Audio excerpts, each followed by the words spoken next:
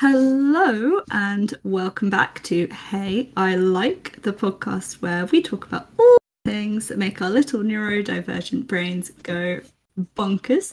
We are joined today by my good friend PiffPaff, who is now going to introduce themselves and tell us what we're going to be talking about today. Hi, I'm Piff. I also go by PiffPaff. I am a junior in my college undergrad, and I'm really into the art of storytelling in all types of media. And today we are talking about the trope of the strong female character. And today it's not actually technically I do like the trope if it's done right, and that's what we're gonna get into. Yes. I think that most tropes sort of fall into that category of things that we like if they're done well. And if they're not done well, they're not something that we like. Exactly. And so what I'm going to focus on in the beginning is actually the stuff I don't like about it and, you know, the mainstream idea of the strong female character and how like that has its issues. And then after I talk about that, I'm going to get into where it does look good and how you can use that trope in a enlightening and fresher way that appeals to the audience that it's supposed to appeal to. You know what I mean? Yes. And if you don't, I'll talk about it. Well, I know what you mean. It's just whether everyone else does at home. Yeah. Also, we've talked about this like before, so Yes. For people listening at home, this is the second time we've recorded this episode because I was an idiot and lost the first recording. So, yeah. So, take two, let's go. Where are we starting today? Okay, well, I guess what we'll start with is, I guess let's talk about what the strong female character trope to you is. Like, or the first thing you think about when you hear that.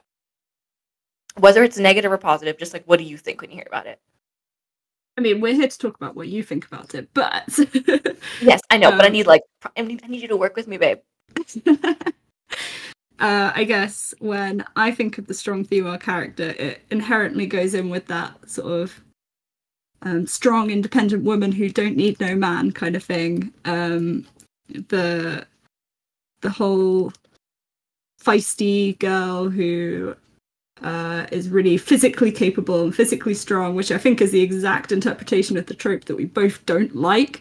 Exactly. So why that's my first thought when I hear that, I don't know, but yeah. Well, it's probably because the context of this is, repeated between us. Yeah. But honestly, yes, that is exactly what I think of as well.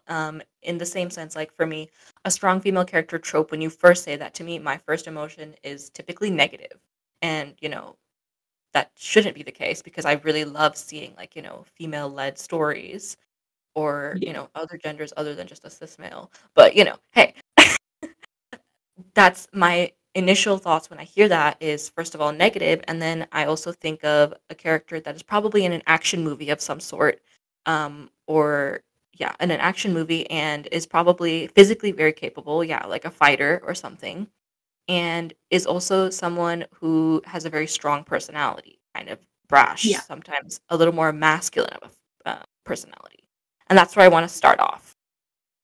So one of the things that I'm going to use as my example right now is a movie and book, well, mainly a book series that was recently made into a Netflix movie or two. I didn't watch the second one though, because it was bad.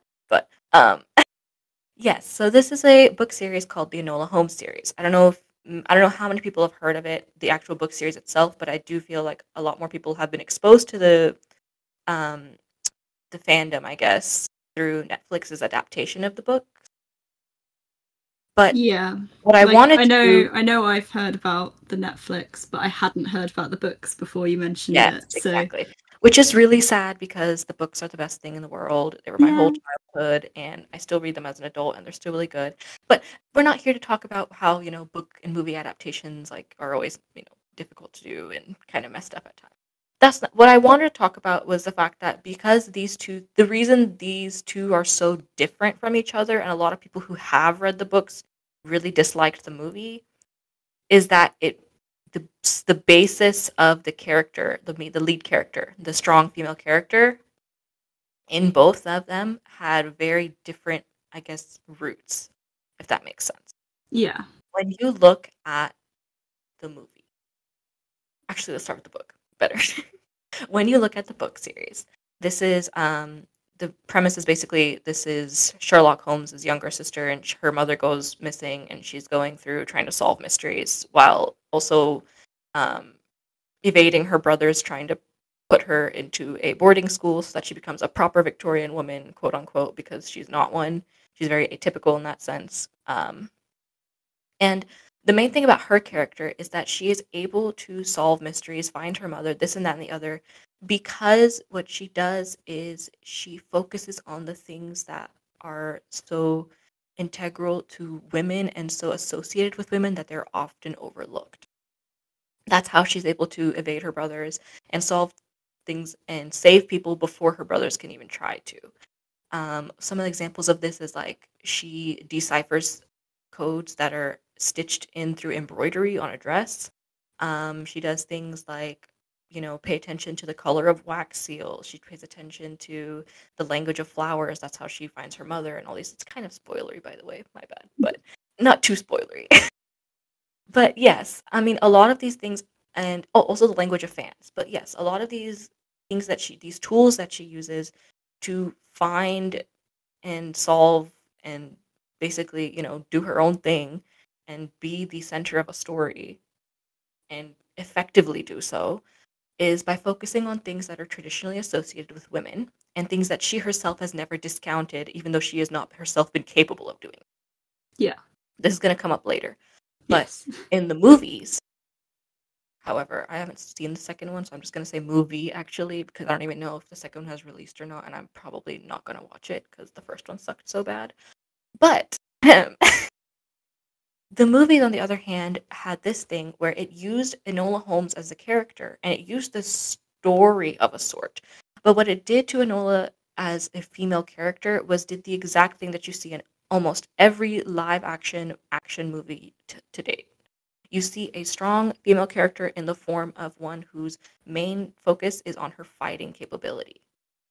Immediately in the movies, like there's barely any deductive reasoning, there's barely any focus on the language of flowers or any sort of feminine things that she straight up actually says, I don't care for embroidery and this and that and the other, and paints it in a very negative light, which is the exact, when I tell you it is the exact opposite of a quote that she said in the book, like word for word, the exact opposite.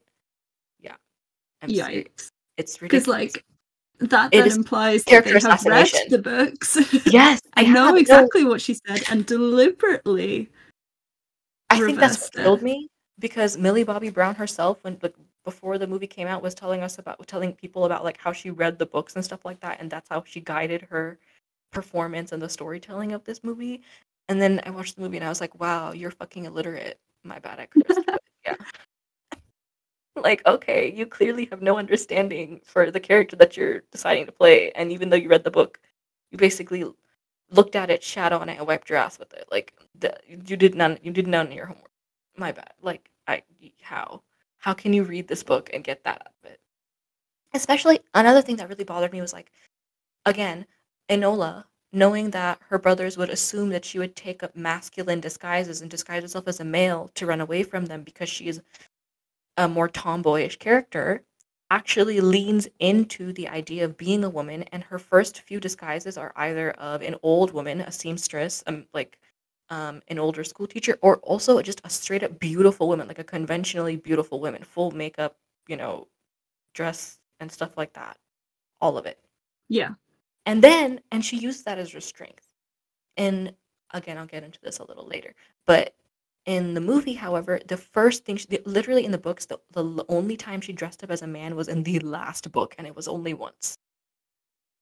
In Yeah. the movie, the first thing she does is dress up as a boy, and she consistently does so.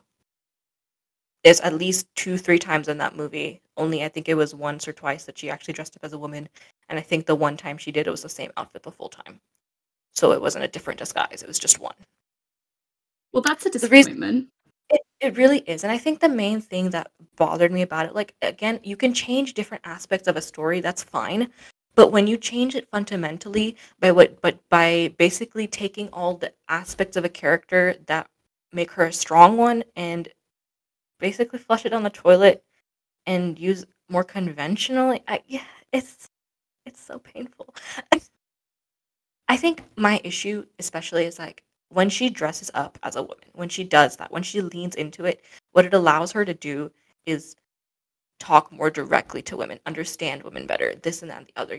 It's things that she's able to get into places that men aren't because they really just don't care to in that story. And it also highlights like that women have strengths other like that aren't typically perceived as strengths in a more patriarchal society. Like having emotional intelligence, all these things that, attention to detail in conversation, and also things like, gift giving and all those sort of household conventions, if not like social conventions that women are typically more expected to know about than men. That sort of thing is what makes her character so important and so effective. And by taking all that and instead replacing it with things that are effectively like, the most appreciated aspects or like the most important aspects of masculinity and male power fantasy, and using that to describe her as a strong female character in the movie, it it fundamentally changes what her character is, and it kind of just destroys the point of the story itself. Yeah. The point is that she is capable of doing these things being a woman, not despite being a woman, but because of being a woman. Meanwhile, in the movies, it's more of a she can do this despite being a woman because she doesn't act like a woman. She acts like a man. And so that's where I kind of wanted to segue into like what I mean by a strong female character in a good sense versus a bad. Kind of a long segue, but I need to set the stage. Yes. When it comes to a strong female character, when you see those action movies and stuff like that, when you watch things and the first thing that is so blatantly obvious is that it is a woman who does not want to be a woman or does not want to act like a woman. And I'm not using this, I mean like, women are incredibly diverse, both gender, race, ethnicity, all of those things. All of it. We are Yeah. so diverse. Now like there's no definition of a woman. When I say that she doesn't want to act like a woman, I mean that she actively describes activities and pastimes that are associated with women, or like emotional states that are associated with women, like for example being in love, finding, being a significant other, wanting to be in a relationship, all those things that are typically associated with like femininity or motherhood or sisterhood, all those things, any sort of thing that's associated with a woman's realm in typical society, those are things that they actively distance themselves from in the quote unquote strong female character of your typical mainstream media. Yeah. And I don't like that because it's just, it's just another male character with tits, Yeah. like there's Basically. there's no there's really nothing. It's just He-Man with a boob job, I guess. Like there's nothing there's just no substance to it, It's like how can you, because I think the worst part is when you're talking about this trope, it's somehow I feel like directors and people who write these stories act like having this strong female character will appeal to women, but they also want to appeal to like a male power fantasy. So Yeah. it's weird because like they want to appeal to women, but I feel like a lot of women don't actually relate to this character, you know? Because it's Yeah. like how can you relate to something that's just so one dimensional, I guess? Because they really don't give the woman as many dimensions as a man is allowed to have in the situation. Yeah.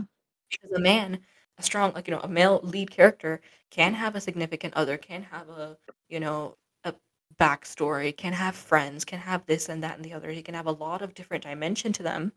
But a female character of the same, I guess, fighting caliber or like status cannot have those sorts of things, lest those things be attributed to weaknesses and make her a less interesting character. if that makes any sense. Yeah, it does. And I think you're right. It's quite rare to see female characters who are depicted as being like strong. Multidimensional. Yeah, well, multidimensional, but also like strong characters who have interests that are traditionally feminine. Yes, exactly. The most common interpretation of a strong female character is one who completely shuns everything that is considered feminine or like a womanly role or whatever. And it's always sort of portrayed as this really progressive thing, like women don't have to be housewives and have children and get married and whatever. And it's like, but it's not. You're just taking all the things that you would give to a male character, making them worse and shoving it on a female character in the name of being progressive, but you're not actually really doing anything with it. You're not doing anything interesting. Well, it makes me angry. For sure. And here's the thing, right? Like, you're talking about a progressive kid. They want progressiveness, right? They're like, oh, having a strong female character makes us look like we are, breaking boundaries. But are you look at it? Are you really? I think the important part of that is it looks like yes, exactly. They're doing it. They're not actually doing anything, and they don't even want to do it for the sake of like benefiting storytelling or like appealing to a female demographic at all. They're doing it so that they can stick a label on it that says we've got a female character. Yeah. And I think it's especially because, like, think about it. Before, assume there isn't a strong female character. Assume we haven't even talked about like any of this stuff. Typically in our society, things that are associated with femininity are associated as lesser than or weaker, just culturally. And then you go into taking a strong female character and you tell her to shun those things, just like the men are doing, and then act like a man. So you're just doubling down on the sexism and the misogyny, if that makes sense. You know what I mean? You're just doubling down on it, and you're like, oh, well, it's okay to think it's lesser than because this woman does too. And it's like, well, was the woman written by a man, first of all? Anyways. Like, you're still saying that you can't be a strong woman unless you are doing male things. Exactly. It's the same story over and over again, and it's not as progressive as people want to think it is, especially writers, and it's time it was acknowledged. So again, what I mean by a strong female character, when I see it in a good light personally, I mean it in a way that a character is, even if they are physically strong, they can be physically strong. They can be they don't have to be. Regardless, I don't need them to have any sort of defining concept of like, oh, they're a fighter, oh, they're like a healer, oh, they're this and that and the other. It doesn't matter to me. What matters to me is that like the essence of the character is multidimensional and is not one that I guess doubles down on the sexism. You know what I mean? Yeah. It needs a little more than just one-dimensional, I can fight and I don't want to be like other girls, because that's what the whole thing is. It's literally just, I'm not like other girls. Which is toxic. Yeah. It just perpetuates the same thing, that like you have to fit into a very specific convention and a very specific like personality for other people to take you seriously and other people to like you. And I'd like to see a strong female character that doesn't have to be liked, that doesn't have to be strong, that can do whatever the hell she wants and still have enough substance to carry a story. Because that is the most important thing, the story. That's the reason these characters exist. They're telling a story. And I think the hardest part is to read, like, movies and read books and watch movies and see all these TV shows and look at all these new authors as well who are also perpetuating this thing where they need to have this character there's typically a female, like young adult novels, all of them lately. It's just, a female character is the lead, but she barely has enough substance to carry the story on her own. She has to have like a love triangle or this or that and the other. You know what I mean? Have enough herself as a character to carry it. And that is because of why I that, don't read YA fiction. it's so difficult because it's like I love fantasy and I cannot find a fantasy book that isn't YA. And like I think the They problem is like definitely even YA, exist. they do exist. I know. And the thing is like even if you want to read YA, like the problem is YA is so associated with these tropes themselves along with like other really annoying ones that like you cannot find it's very rare for you to find a YA book that doesn't have.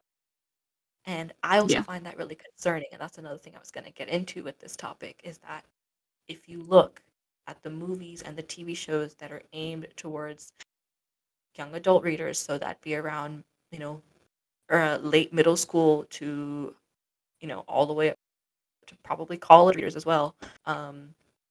And honestly, a lot of people read YA even if they're not of those age ranges. But again, those stories that you're seeing with, a character that, and even movies as well nowadays, but movies typically don't really have, because they're on streaming, it's not like it really has an age range like restriction, so anyone Yeah. can watch them. All these stories tell the same thing, that like there's something inherently wrong with wanting to not be a fighter or not be it's just like it's again it's just ingraining this story of women and their interests being subpar compared to men's, but across Yeah. generations. And it's just seeding it in younger and younger, you know? And it's funny because you talk about it like this, right? But when you look at books that were aimed towards young children, and when you talk about books that were aimed towards, and the TV shows that were aimed towards kids like younger than them, the younger age group, Yes. that Yeah. is somewhere where you actually don't usually see the idea that a woman has to be strong in some sort of like, you're conventionally like literally strong as a female character and Yes. like not like a boy or like a male or any sort of, you know, patriarchal standards.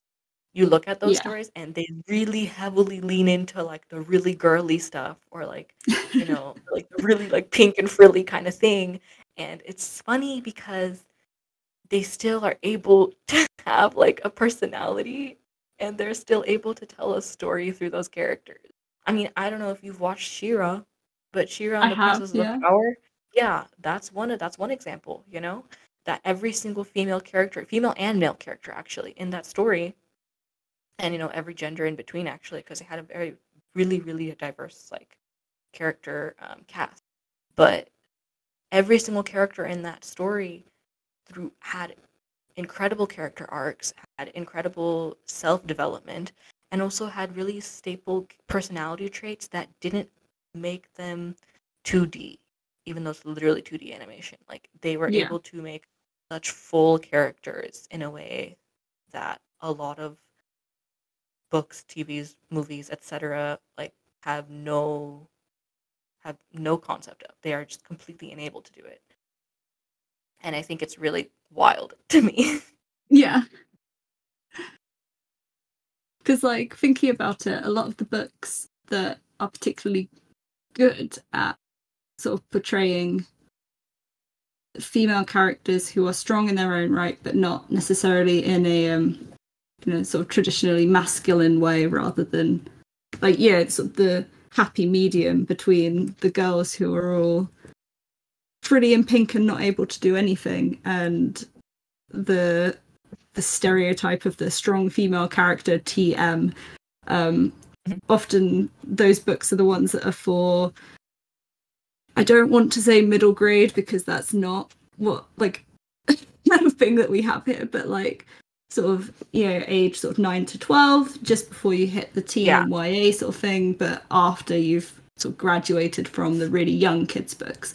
And that's when you tend to sort of see the most diverse and most like three-dimensional characters. I think even going into adult fiction, you still quite often see the same sorts of tropes, especially sort of new adult.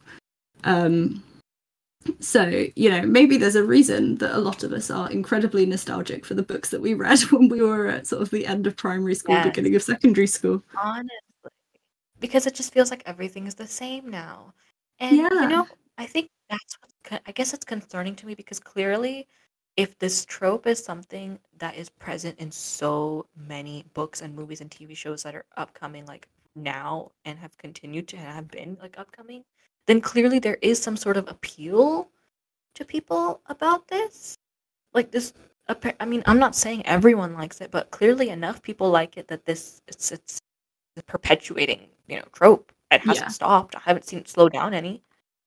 So I'm just like, it's sad because like when you have movies like Birds of Prey, for example, where you have like actually strong female characters in the physical sense, but also like the um I guess emotional and like there are so many other aspects of them just besides being strong, and very like, it is very defiant against ever leaning into the idea that they have to be masculine to be strong. Like it's very strongly against that idea. Yeah. Movies like that don't do well, like critically and Yeah. sometimes even audience wise. And so it's like it's concerning because it's like, well, I'm not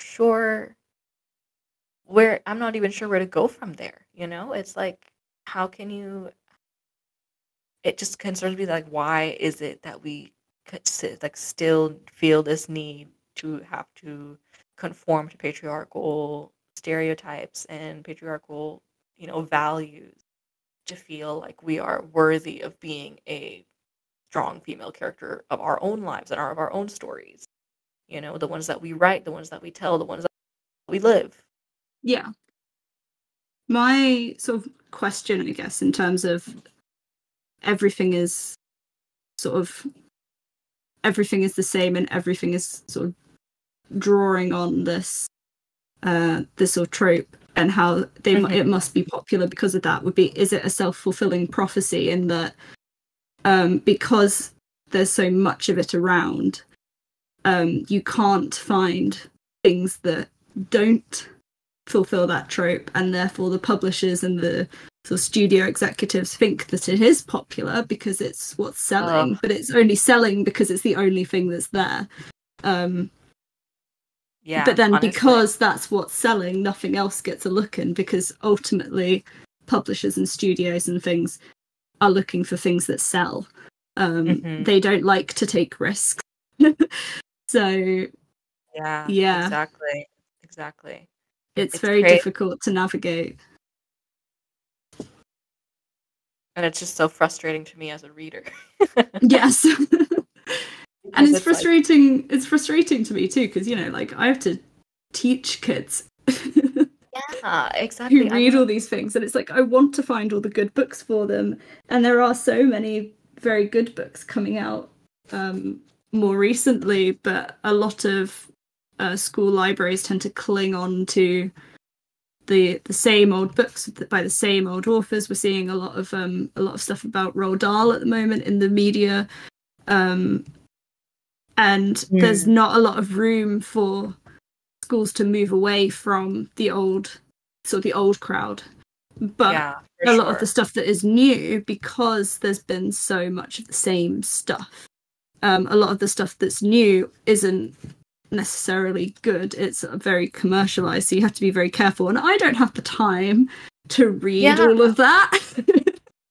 For sure. And I think it's the same thing like if you're looking for a movie, right? I mean, often we're like, oh, okay, well, does it pass the special test? But it's like, does it even matter? Like, a lot of movies do, but they're still really misogynistic. Yeah. Like, So that it's was like, literally meant to be, that's the bar is on the the bare floor, guys. minimum. Yeah, exactly. And it's like, oh, well, this movie did that. I mean, technically, Enola Holmes did. And I'm like, and what about it? Like, It doesn't it make it doesn't good. matter. It really doesn't. And it's like, how can you use this as a baseline? Like, it's really sad that that's what our baseline is.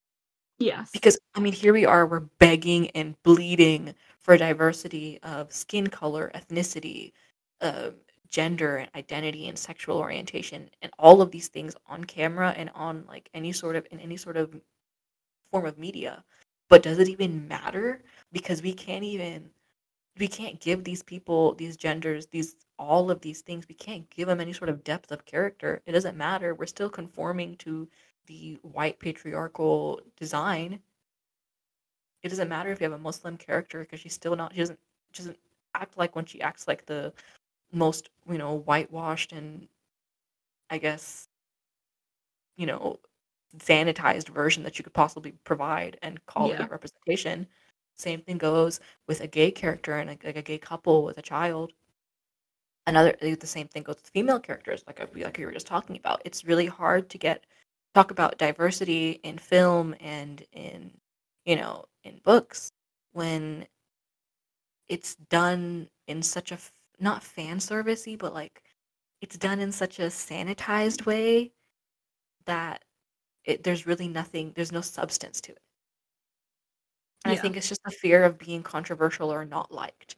Because I think the thing is that movies and books and all those things that appeal that do have a not quote unquote strong female character, but a female lead that has substance to her, or any sort of lead that has substance to them, by having that and having it like be genuinely and truly of itself, like its own identity, rather than having to submit itself to the whims of other people and the cultural ideologies. The problem is when you want to appeal to like the truth of that sort of topic, you lose so much of the audience, I guess, because it's not Yeah. meant for a lot of people, or like a lot of people are just only looking for the sanitized versions. It can't relate to anything other than that now. So it's just Which hard. is really depressing. It's really, really sad because the stories that need to be told, the stories that are worth being heard, are not the stories that we get to hear. Because the ones that we Yeah. do get to hear are the ones that are appeal to the widest audience base, which is typically, your Western audience. And your Yeah. Western audience, unfortunately, is very, very brainwashed by I guess brainwashed is a little harsh, but still brainwashed in a sense by the white patriarchal society or societal values. Yeah. It's quite unfortunate and it's depressing. It is. But I guess like I don't even know where to go from there. It's like this is kind of depressing, I'm realizing this episode. But what I mean is, there are a lot of stories that I want to hear. Yeah. And I feel like there are so many books and stuff and movies that do have that substance. Like for example, Everything Everywhere All at Once. Again, the Yes. Enola Holmes series. Other like book series and stories, even older ones, like ones even like Shakespeare had Yes. strong female characters that maybe on your first read you think, oh, this is just like a really stereotypical like hysterical woman, or like a really the typical you know coy and I guess suspicious woman. But the thing is, when you look at those characters and you're on a reread, if you actually go like and look at the text and look at the themes and stories that Shakespeare is trying to tell, you realize that his characters are not all one dimensional. His female characters especially have a lot to offer, and I feel like a lot of times are exploiting the loopholes that society placed on them in terms of societal, I mean, cultural norms for them. Like they use the things that are typically associated with them in a negative way, and they use it to their advantage. Yeah. Now, I know the last time we had this discussion, we each had a Shakespeare example of a strong female character who was not like what we would consider in the modern day interpretation of like what a strong female character is. So, are we going to repeat that bit, or is that too tangential? You can if you'd like. I think I really want to hear yours again because I really like the way you talked about yours, and I'll before we can talk about, instead of going into my Shakespeare one, so we don't have two Shakespeare things, I can obviously go into like Jane Austen or something like that. Yeah. So it doesn't sound like it's all the same. I basically am incredibly enthusiastic about Shakespeare because my degree was in English, so we did a lot of Shakespeare. But one of the Shakespeare plays, I think, that are the most complex in terms of their characters and their character arcs and their plots are they're known as the problem plays. So they're ones that don't fit neatly into the definitions of comedy, tragedy, or history. There's a couple of them. They include like The Tempest, but the one that I love The Tempest so much, but my favourite Shakespeare character of all time is from Measure for Measure, which is another one of the problem plays, and her name is Isabella, and she is an ace icon, I swear. But they didn't have that terminology then, so you're not allowed to use it in an academic context. But all the signs are there, I'm telling you. So for context, for people who haven't read this play or seen it, the play is set in Vienna in a time when a lot of laws were being passed that made like sexual activity and promiscuity really illegal. It like carried the death penalty, kind of illegal. And Isabella wants to be a nun, so she wants to go into the convent. She's very religious, but her reasoning for going into the convent and becoming a nun is not necessarily because she's really religious. That's just sort of a side effect. The reason why she wants to go into the convent is because she doesn't want to get married and have sex with people, specifically that reason. Not that she doesn't not that she doesn't want to get involved with womanly activities or be like a typical woman or anything like that. It's got nothing to do with any kind of upset at her gender. It is just that she doesn't like the idea of having sex with people, which I can relate to. So Isabella's brother is not like her. He wants to get married to this girl. They are engaged, but before they can get married, he gets his fiancée pregnant. So he is locked up in prison and scheduled to be executed because of all these new laws about sexual activity. So Isabella is like, no, thank you. I don't want my brother to be executed. He's my only family. So she goes to the guy who is basically acting as the Duke, because the Duke is gone somewhere.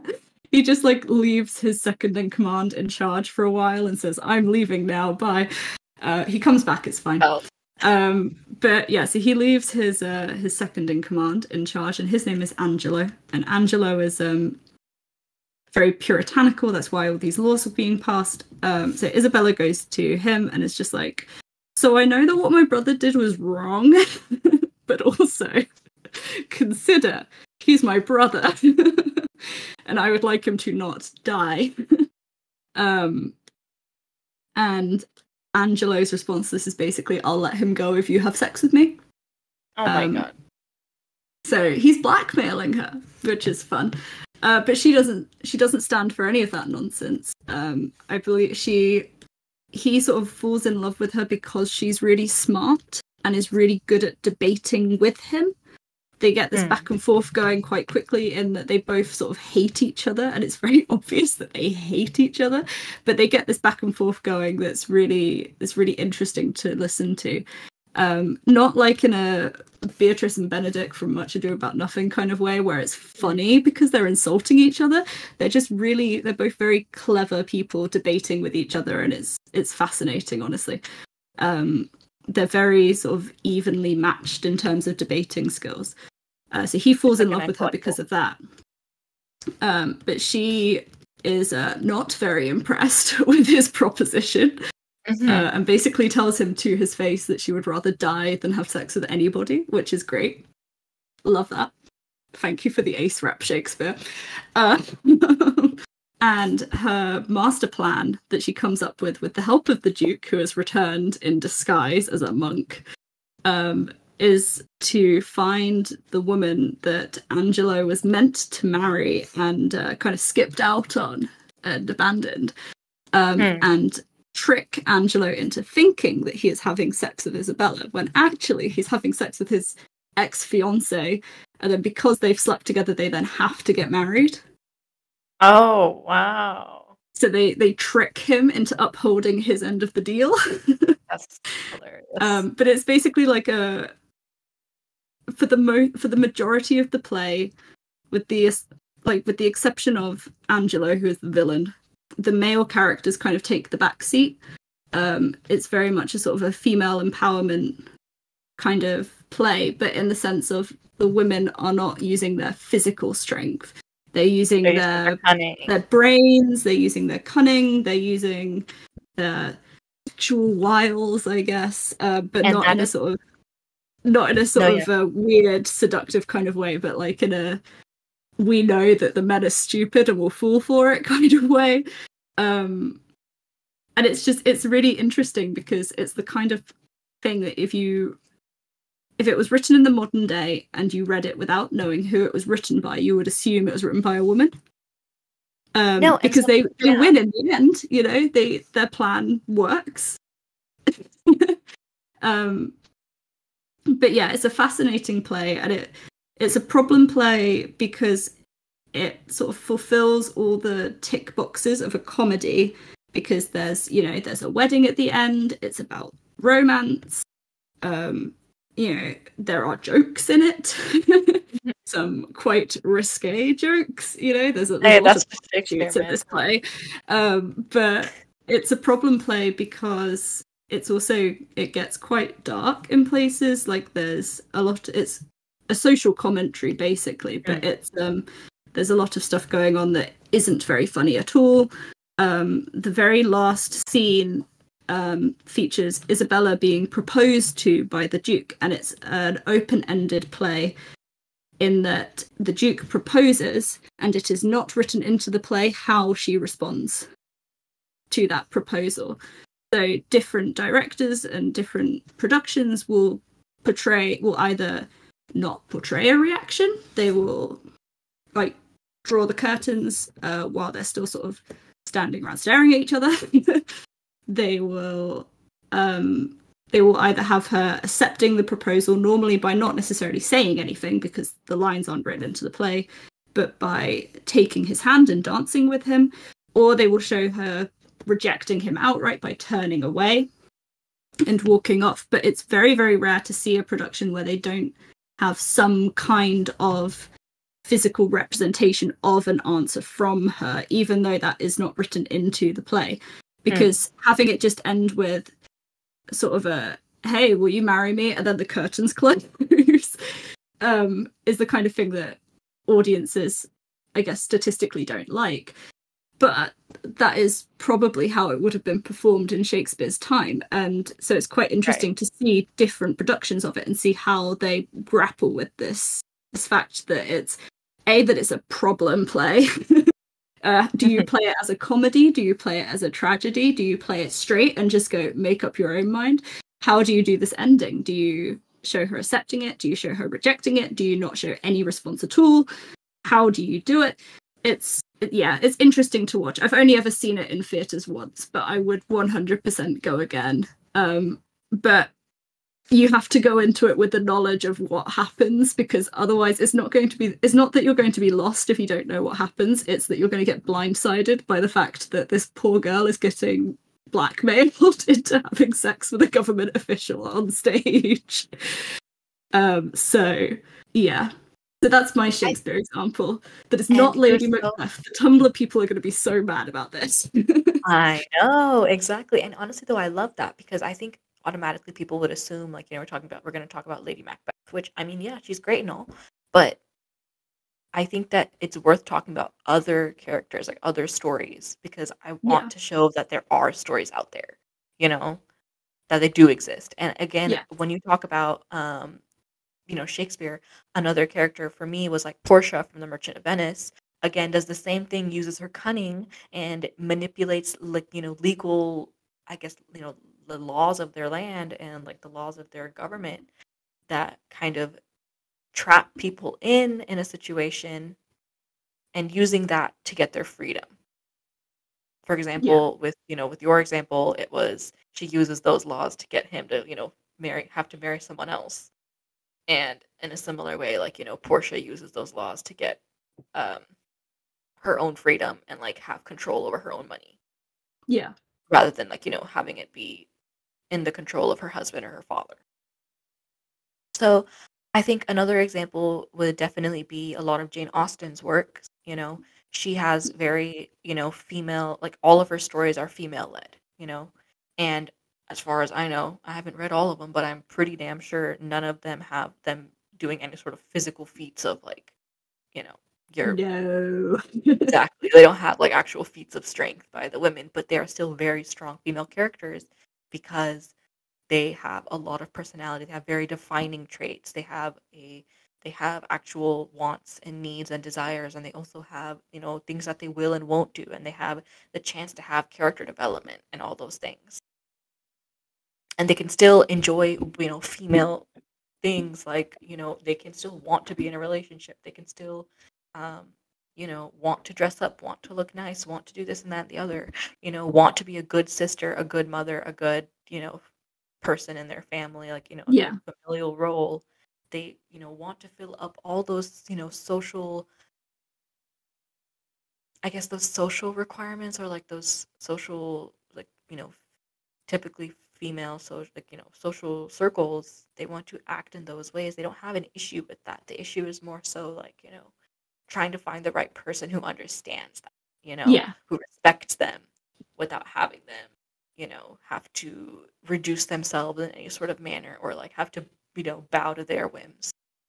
Yeah. And I think I remember very vividly having our first seminar at university on Jane Austen, because we got into a sort of debate in our seminar over whether, because we were talking about Pride and Prejudice, and we were talking about whether or not it counted as a feminist text. Because Absolutely. obviously the concept of feminism didn't exist yet, but through a modern lens, did it count as feminist literature?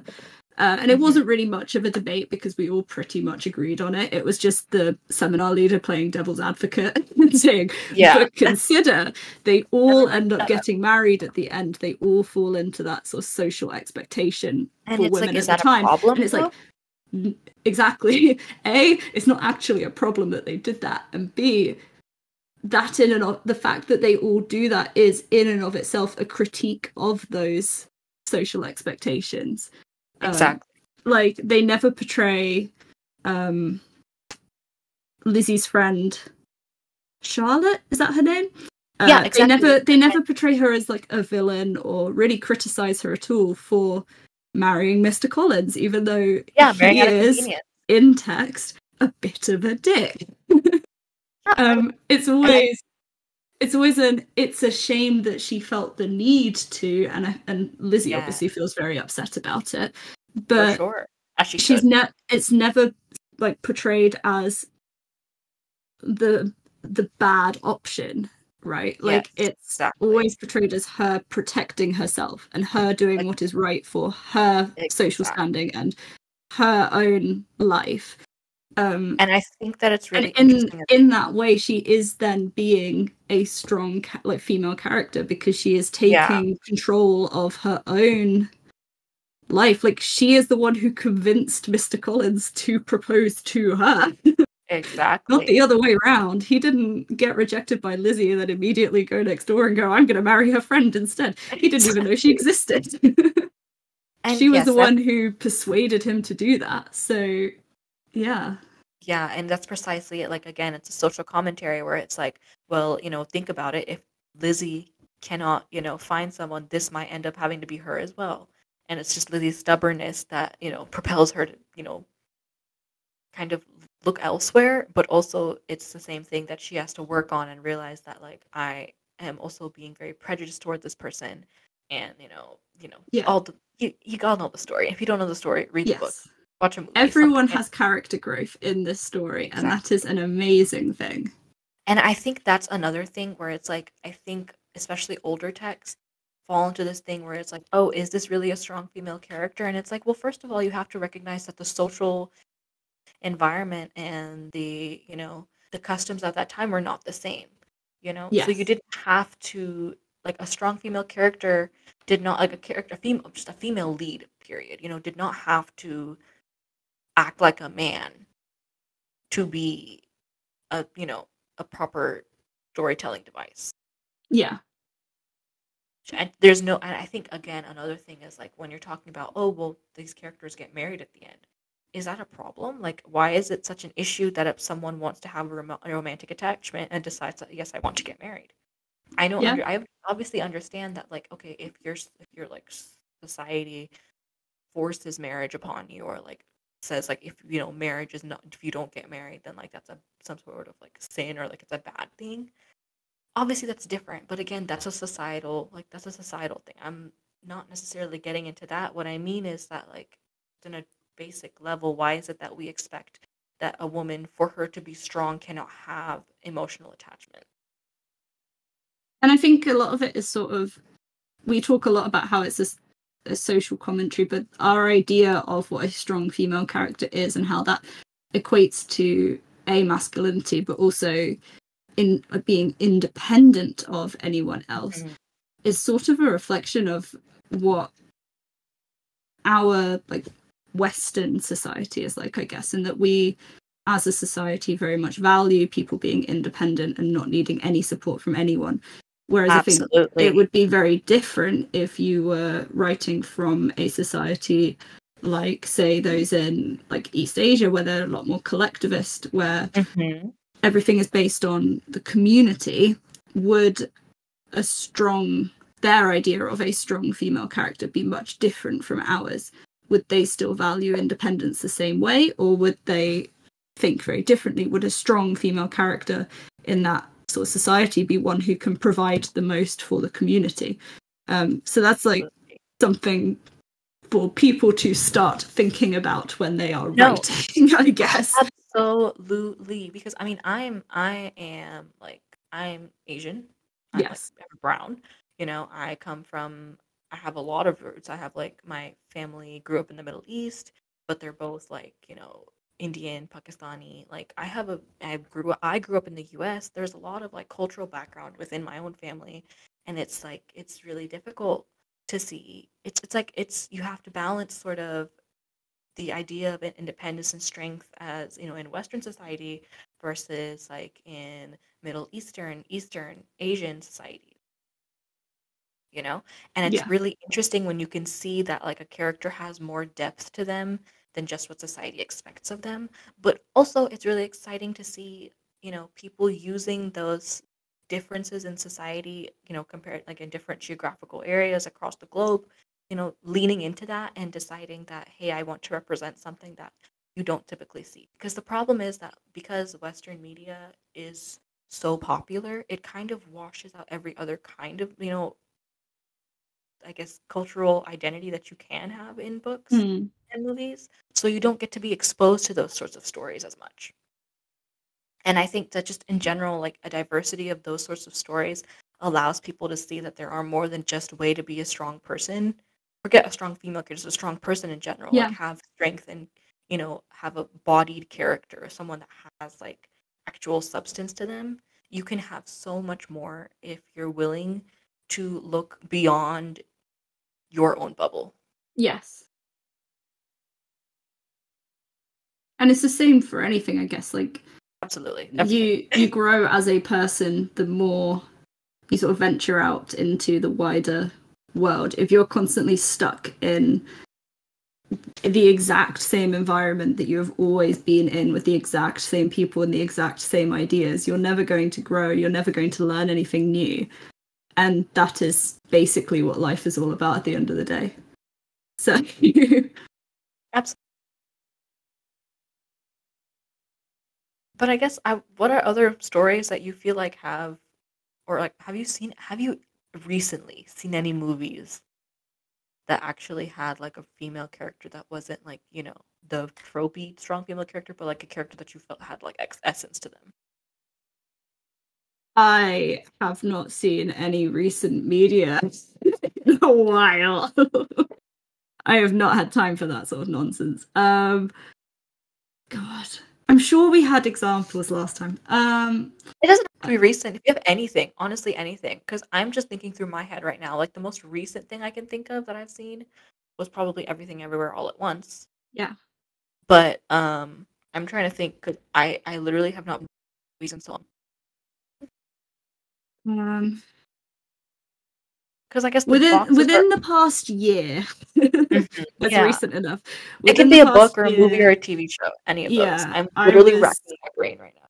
I was rereading a series of books that I read as a child, and there was a fourth one, a newer book that had come out more recently, and I got that from the library. So, and it's going back to that sort of 8 to 12 sort of age demographic.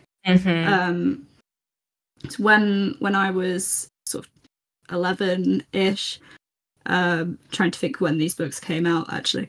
When I was about 11-ish, I was very into The Mysterious Benedict Society, which is a series of books that has recently had a Disney adaptation. And the Disney adaptation, I got halfway through season 1 and dropped because I didn't like the changes they were making. But I know there's a lot of people, not in terms of like anything in particular, just the vibes weren't quite there. They the things they changed were, it didn't jive with me. But I also think that because of how that series and those books worked, it would be very difficult to make a good TV or film adaptation of them, because the fundamental idea of it was that TV and radio is bad and a corrupting influence on people.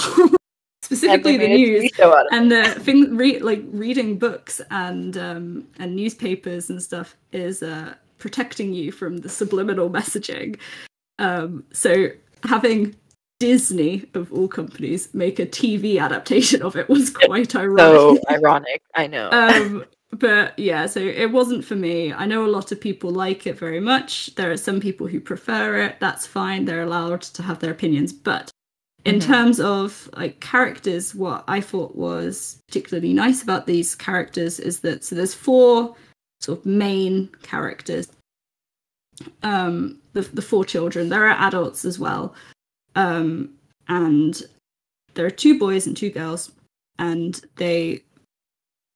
I don't want to say they're representations of, but they all sort of they're all sort of recruited, I guess, in a way, to sign up to fight the bad guys. Because they are smart, but they're all smart in different ways. Right. So I think that reading that kind of thing as a child is quite good for children, because they can see that, just because you're not really book smart and good at remembering facts doesn't mean that you're not inherently valuable. So one of the boys has basically a photographic memory. He remembers every single thing he's ever read, specifically read. So when they go abroad, for example, he knows how to read and write in foreign languages, but he can't speak them, and he can't understand them when other people are speaking to him. So they meet with a guy who speaks Portuguese, but can't read or write. And this boy can read and write in Portuguese, but can't speak or listen to it. So he's very smart, but can't necessarily apply that in all scenarios. And so all 4 of these characters sort of balance each other out, and each of their strengths is another person's weakness. But there are two boys and 2 girls. The 2 boys are sort of, I guess, the stereotypes of book smart. One, as I said, photographic memory, remembers everything he's ever read. The other one is very good at riddles.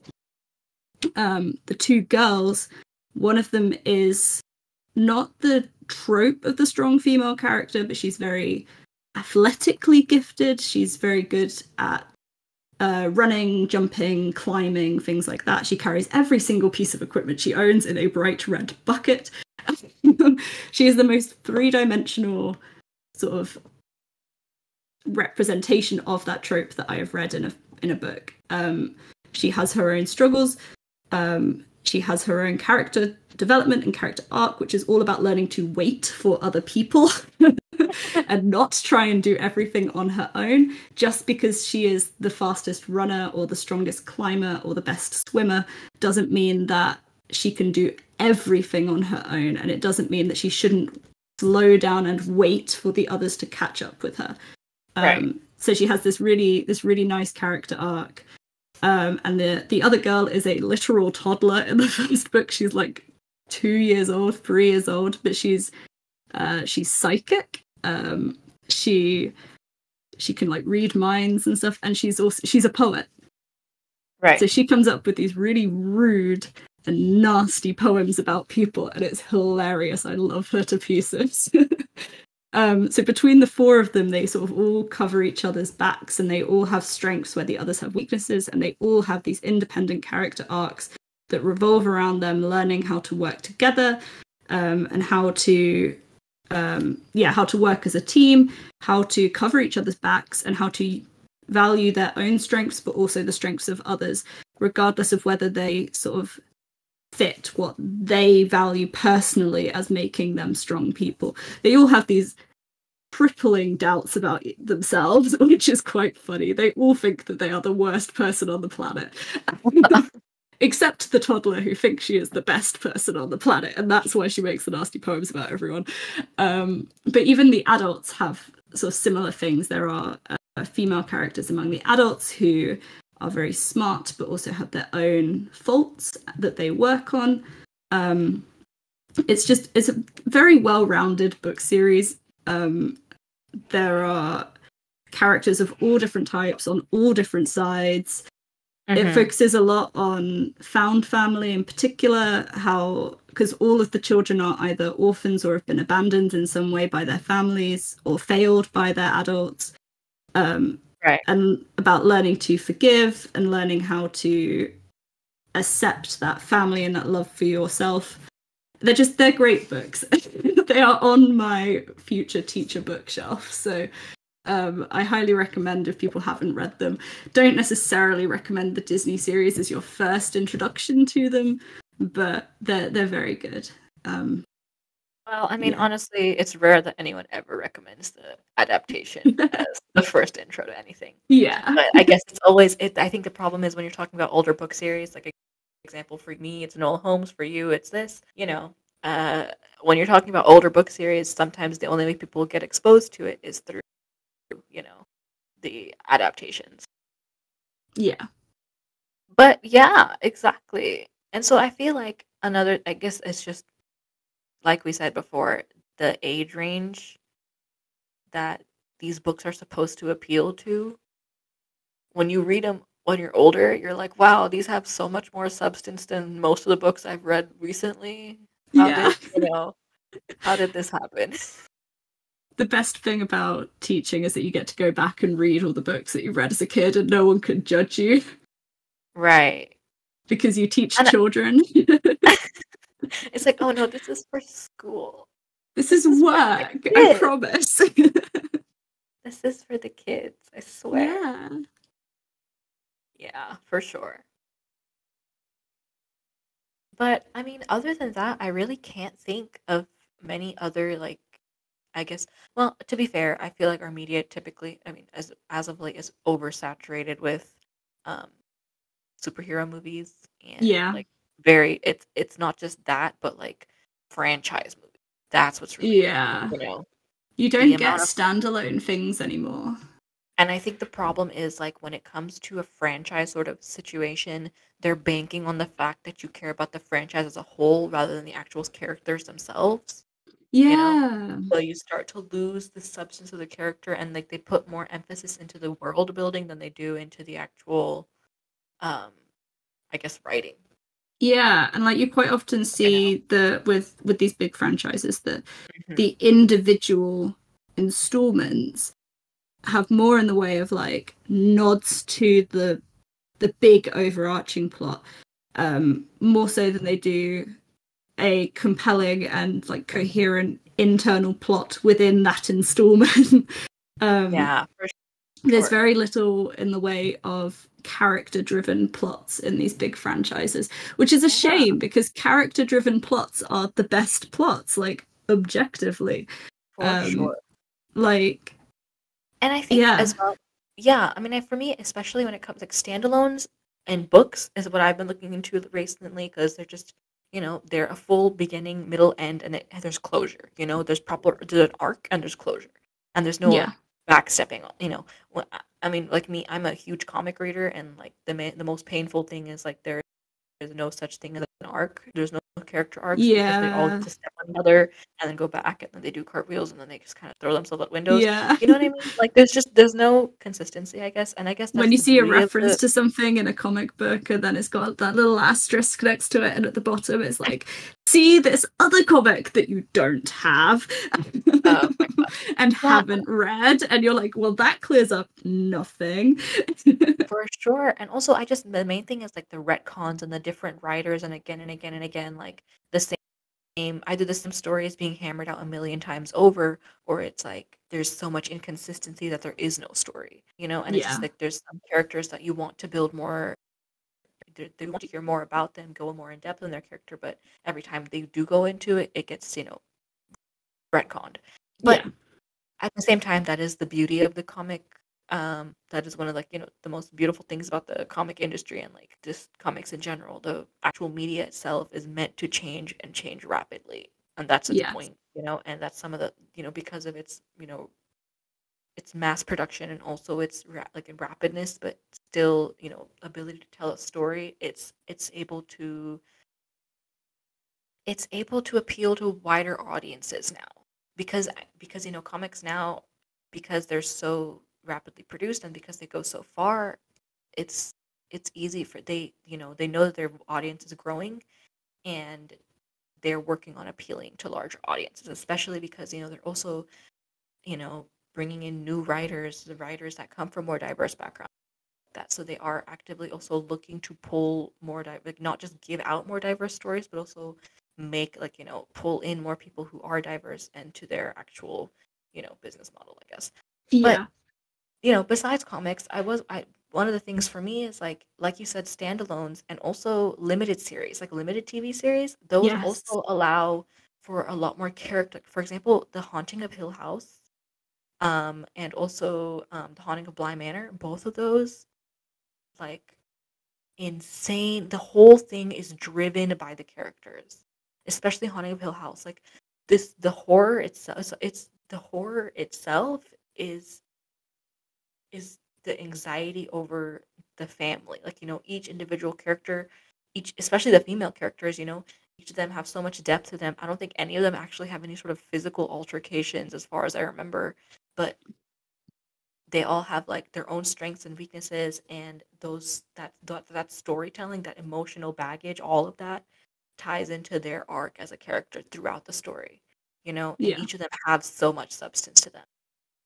Which is really And I think great to see. exactly, and that's the thing, like there are those stories out there, but I think when you're forced to have these stories told in a way that they are being constantly produced, like a TV show that doesn't have an end date, or a franchise that just wants to keep pushing out movies to get the money, Yeah.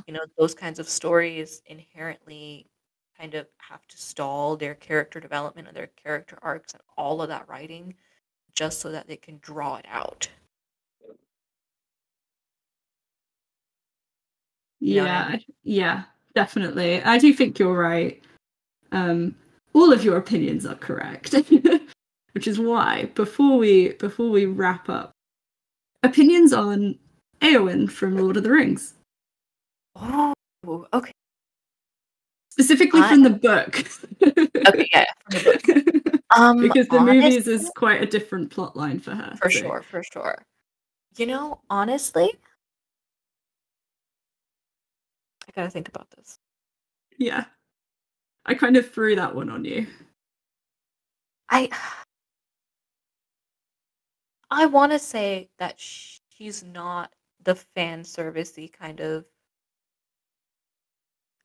strong female character. Yeah. I want to say that because I feel like her motivations have always been more like towards her family, Yes. protecting people in a more like, and I think because it's coming from like a more, family oriented sort of, not motherly, but like sisterly sort of like, caretaker role. That's something that's typically associated with women. I still feel like even though her character is literally a fighter and like Yeah. is kind of a bit more of a brasher female in a way that like we said is kind of overdone, I feel like hers is a good way to do it, because her motivations are not the same.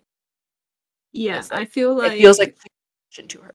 Yeah, I feel like she kind of tricks you into thinking that is going to be that strong female character archetype, that Yeah. trope, the TM version of it. But then Hmm. the fact that it sort of subverts itself is quite nice, I think, and it makes her Yeah. into a stronger character for it. Not in terms of like, physically strong. We know Yeah. she's physically Yeah. strong because she beats people up on the battlefield. She's Yeah. awesome, but she can be physically strong and also go into healing and the more traditionally feminine arts. And that's not a betrayal of her character, that's a Yeah. development of her character, because Absolutely. her entire arc is about learning how to value those things. Absolutely. Whereas before, growing up in a household of all men, where the fighting is all like that's what is valued, the Yeah. physical pursuits. Hmm. Her learning how to value the things that she always thought were not beneath her, but like Not as valuable. not as Useless. valuable, is Yeah. really important. So I like her as a Absolutely. character. No, I I know think that a lot of honestly, people think that it's sort of a betrayal that that's how her arc ends, no, but I I can't, I don't. cannot feel I that. I like it. cannot feel that. I literally cannot get myself to believe that it's a betrayal of it. Because how can you say that? How can you say that it's like I The don't people who say that are normally the types of people who like the strong female character yes, exactly. TM. That's the thing. You're still equating having some sort of like masculine and like strength and like, fightingness, all the thing we were talking about, all of that. Like how can Yeah, you're still equating all of that as being better than it's really just like, oh well, the good thing was that she wasn't like other girls and now she is like other girls. What have you done? And it's like, well, why are we assuming that other girls is all one thing? Like why are we yeah, assuming that is one small little box? Like why are we thinking like why can't we understand that other girls is a very, very vast and deep and incredibly large group of people and that have so many different strengths and weaknesses and aspects to them like across cultures and ethnicities. And, it's like it's just, every individual person has so much more to them. And to just say that like, oh, you're just like other girls. How do you what? Like yeah, I don't understand how you don't recognize that being as putting yourself in a box, yeah. you know? And like, I feel like the people who say that are basically just Eowyn free character development. Like, you are the worst iteration of this character. Make Yes. yourself better. It's so sad. It's like this is a good character arc and you're telling people that it's bad and so then people don't write it anymore and then we get stuck with more bad writing. And it's Yes. just so frustrating. It's so frustrating to see that people thinking that like somehow I mean, I just want to know. I just want to know. Apparently being a healer is a weak thing. Okay, next time you get your ass beat, don't come talk to me about, Yeah. "Oh, I'm injured." Okay, bitch, I thought you said I was weak. Like These are the kinds of people who's who weak play. now? These Figure are it the out, kinds of bitch. people who play D&D and are either fighters, barbarians, or wizards who only know how to cast fireball. Uh, And I'm telling you and right like now, to have you a want party with 0 healers in it. And it's like, that's how you get a TPK, how you baby. That's how you die. get a yes, exactly. That's how you get a TPK. And not just that, I'm just telling you right now, you ever play with me and you gonna act like that, I'm telling you right now, no healing words are going out except Yeah. for on myself. Nobody respects me, apparently. And I just like issue with being like physically strong. There's no issue with like wanting to fight, wanting to do like there's nothing wrong with that. I'm not saying that you cannot do that or like you cannot want that. That is absolutely not what I'm saying. Yeah. What I'm saying is like the idea that that is the only way to be a character that is worth reading about, or worth seeing on screen or worth hearing about period is really really damaging Yes. as a society. It is. I agree. It's just, I hate it so much. And how are we going to get out of this hole? We're not I really. I don't exactly. And I think. think I don't. There's really. It's so hard because, again, like you said, it's the self-perpetuating cycle. You know, the self-fulfilling prophecy. Just people. More people putting it out, and like that's all people are reading because that's all that's going out. And then like again and again and again, we just keep going through this tumble dry Yeah. process. And yeah, I just feel like there's so much that needs to be done on a story. Like, first of all, creative writing classes need to talk more about this. People need to talk more about, you know, feminism, not in its Western, because I really don't, vibe with Western feminism, but like the idea of feminism and its, storytelling and diversity and all of those things and having depth in a story rather than just something that will sell. And I think that's really sad because like the only way to really get these stories out there is to take away the financial, like the incentive sort of to write these Yeah. stories, which is like get a book out, get money, you know? When Because that is really, like, looking at how much authors earn in a year, no one should go into that thinking they're going to make money. that's my Because thing, they and it's like don't. I feel like if you have a story to write, you have to write from your heart. You have to feel like it's a good story, you know? And I feel like a lot of people water down what they want to tell as a story because they're worried of how it will be perceived in the public. Yeah. And I just feel like, honestly, there are so many books. You go into a Barnes and Noble or any sort of like bookseller store, there are so many books. Most of them do not get sold. Be like it takes forever for books to get sold. Your Yeah. your your books are next to millions and millions of other writers. Like, be real with yourself. I'm not telling you don't write, but I'm saying like looking at how many books there are, it's not like your book is not going to go viral unless it's the same formula as every other book that's gone viral. And I think that's the Yes. problem, you know?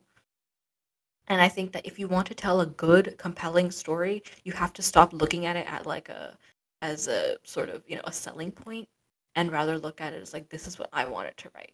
And I think that's Yeah. why sometimes fan fiction has a lot more depth and, it sometimes is a more emotionally appealing read Yeah. in some situations because these authors are writing for themselves rather Yeah. than sort of commercial, situation where they're trying to sell. Yeah, So I definitely. think There's it's just there's so much love involved mhm, in any kind of fan content, exactly. whether it's love for the source material or love for the art of writing, I guess, or love for the community that you are writing into, um, Yeah. or And if you're writing like some kind of AU or some kind of like crossover slash fusion type thing. So there's got to be so much love in there for what you are writing and how you are writing it that I think often does not come across in commercial fiction because it's commercial. You don't start writing fanfic expecting to make any money because that's illegal. yeah. You are doing that all for free. I think, like, for all that, there's sort of this stereotype that fan fiction is inherently lesser and that writers who start in fan communities and then go on to commercial fiction are inherently worse at writing and their books aren't as good. I think that's not necessarily true. I just think that it's a different genre in and of itself. Like, for all that there is some like fanfic out there that's got this amazing world building and it's got really good character development and it's got good plot and all of that. It's got all these like individual things that are included in commercial fiction as well that are by themselves really good. I think there's something about the structure and the way fan fiction is written that makes it very different from the stuff that you would pick up off the shelves of a bookshop. So Yes, absolutely. like that's where I think the fan Disconnect fiction is. is worse opinion comes from, Yeah. just because it's Mhm. different. Um, It's a but different style yeah, entirely. It really is. And I yeah, think that I think that's because like again in fan fiction is where you can find like a good character driven art, but like hey, what are you gonna do about the mainstream stuff. Like, what are you going to Yeah. do about the books that are being published, the movies that are being made, the TV shows that are being shown? Like, how do you begin to even change that? Yeah. Especially when those things typically don't do well. You Yes. know what I mean? It's like, Yeah. how can you I change that when mean, those things aren't you've the ones that get. mentioned Everything Everywhere All at Once a few times now, and I think that is the exception to the rule That in is that literally, and it it's is a so sad. standalone thing that has nothing to do with the franchise or any kind of like really big production type thing, and it has swept up at all the awards and is incredibly popular. So I think that is Yeah. possibly the sole exception to what we are saying, is that in the it But is it is breaking all so. those boundaries. But I don't know that we'd see something else like that. Just because one movie did it doesn't mean that the whole industry is going to change. It just means that one movie did it. We need to see the same thing happening year in, year out before anything's going to start changing, Absolutely. which is a shame because I would love to see more movies like that. Yes, I would love to see things that aren't the same formula over and over again. Yes. And I just think that at the same time, on a bit of a lighter note, I do believe that because indie movies have like Everything Everywhere All at Once and The Banshees of Inisherin, that's not one that I'm talking about a strong female character, but just in general, that is another Yeah. movie that exists. That is an indie movie that did get popular, and that we are seeing a lot more indie movies, is what I'm saying. That they are Yes. pushing forward against like the typical franchise grain, and like against Disney, against your typical Fox and this and that and the other, and DreamWorks, all those things. And I'm not Yeah. saying that those companies can't come out with good movies. Puss in Boots: The Last Wish was the best movie I've seen in my life. Fundamentally changed me as a person. But also, the Batman 2022 has also done this. Currently wearing a shirt for that movie. I'm not saying those franchises can't come up with great movies, but I'm saying is like it's the same companies, the same stories over and over again. Like Yeah. it's very hard to have a fresh take on something without it not going well. For example, Turning Red by Disney, a fresh take, something that we haven't seen from Disney ever before, I don't believe. No. It's one of the most different movies that I've seen from Disney, especially animation as well. And yet it is something that did not do well publicly because it talked about things that were quote unquote taboo, or things Mm. that was too cringe for some people because of the age range that the people. But I mean, that's the thing, right? Like those different viewpoints, those different stories, all those things that make a unique story do not do well in franchises, and so it's really great to see it happening in indie movies, and it's really great to see not only that they're happening, but also that they are actually getting some sort of popularity. So I do believe Yes. that indie movies will continue to keep pushing, and I do believe that we will be seeing more of them, and hopefully we will be seeing better, more and more movies being Oscar nominated, and like actually getting the publicity and the views and all of that sort of popularity that allows us to actually get to see more a deeper lean into the diverse and you know I guess more substantial stories that we are seeing through these Yeah. So there is directors. hope, which is good. I believe there's hope. I do believe there's hope. I just Yes. think that it's going to take some pushing Yes. We all need and to a lot work of very me hard. preaching on soapboxes in the middle of the mall like a crazy Yes. person. But yeah, I just it's also really funny because as a person I'm like, oh, this, I feel like my opinion is something that I feel like a lot of people have. But again, I also feel that way because I have, two sisters who have the same opinions as me in this matters. So it's just me in like an echo booth Yeah. hearing the same thing over and over again, and I'm like, yeah, everyone thinks this, right? And it turns out they don't. And it's so hard to get book and movie recommendations from other people because of this very reason. Because I'm Yes. like, oh, okay, that sounds good. And then I start reading and I'm like, oh, it's one of these. But Yeah. yeah, I just think that like there is, obviously there are people out there who do, think that there should be changes and like they need to be more um different stories being told, more substantial stories being told. And I do think that that's also happening though because like we have, more of the world and more people with different backgrounds and stories of their own to tell have more access to, making these stories and like more access to producing and writing and all these things. And I think that is probably the key way that, these changes that we really want to see, these actually progressive, changes that we want to see in these characters and these stories, the way that we'll see it is by making, the arts and writing and producing and all of these things more accessible and more widespread for Yes. people. That's how you get it. That's how you get it done. Yes. You have to spread it. So I think the moral of this very long story is be the Oh my God, change that yeah. you want to see in the world. Absolutely. Be if you unapologetically two yourself. are unsatisfied with the stuff that you are reading and the stuff that you are watching, go write stuff. Yeah, if you feel like it's all the same, make it different. Yeah. You know what it is that you keep reading and you keep thinking, "Wow, I've seen this a million times before. This is not very interesting." You know what would be interesting then. You know what you want to see. And I feel Yeah. like you need to lean into that part of yourself that wants to see difference, that wants to see something exciting, something new. The novelty, you have to not be afraid of the novelty and the fact that it may not be received well, and have to push for something that you're proud of, Yes. something that you feel like, yeah, I wrote that and I feel like no one else could have written that. If you love the Because thing that you're everyone does that, yeah. writing, other people will be able to tell and they will love it too. Which is, I think, one of the really nice things about writing as an art. Yeah. So. Yeah, you don't have to appeal to every audience. You need to appeal to your audience, and that will Which is show. primarily you. Exactly. Your audience is, first of all, you. Second of all, the people who you foist your work upon and say, please read it and tell me if it's good. And then it's about the general public. Absolutely.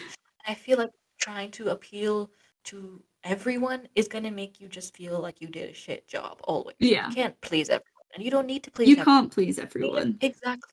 Absolutely cannot. There's no way in hell you're going to have a book that you're going to put out there, or you're going to have a movie that you're going to put out there, and everyone's going to be like, wow, this is the best thing ever. Except for Puss in Boots, The Last Wish. But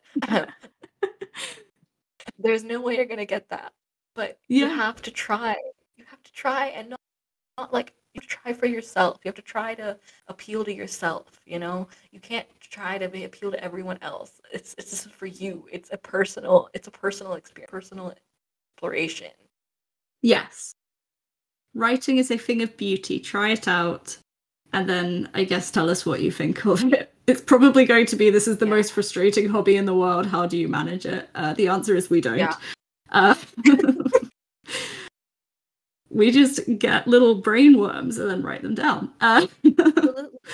Wait. Okay, quick question. Sorry. Do you guys have an ask box? We do on Tumblr. We have so do you guys the actually podcast has a blog on Tumblr, and that blog has an ask box. Anchor, which is our hosting platform, also apparently has an option where you can do Q&As at the end of episodes. So if you have questions, you can put them in there. But I would recommend going to Tumblr first, because I don't know how this Q&A thing actually works. I just got a notification about it pop up a few days ago. But I do know how Tumblr asks work, so please do that first. But yeah, no, I was just gonna say, I want to hear what other people think. Like, what are other people like? I want to hear what other people find as really good, strong, like, a really good female lead character, and like movies or TV shows or books that you've seen, like the absolute worst strong female character TM you have ever seen in your entire life. I want to hear. I want to know, because I know I've seen a bunch, but I need to know what the worst one for you was. And on that note, where can people find you? They know where to find us generally, but where can they find you specifically to give you all of this feedback? Okay, well, I have a Tumblr at Red Hood Redemption. There's a dash in between, like a hyphen in between each word. Yeah. But it's all lowercase. And you can find me on Tumblr. Yeah, that's about it. I don't do Twitter. None of us do. It's a dumpster fire. Your job now is to wrap us up and head us out.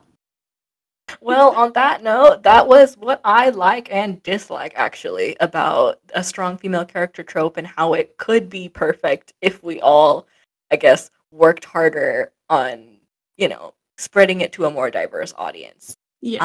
Um, and that's that. Yeah. So it is goodbye from me. And a And I goodbye guess from goodbye me. from you. Wonderful.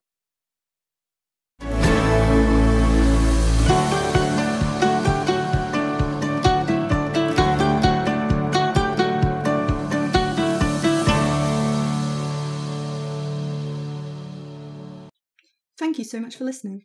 If you've made it all the way to the end, congrats! You are officially much stronger than half of our friends.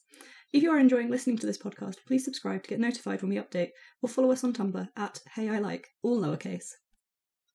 That's all for now. See you next time on Hey, I Like.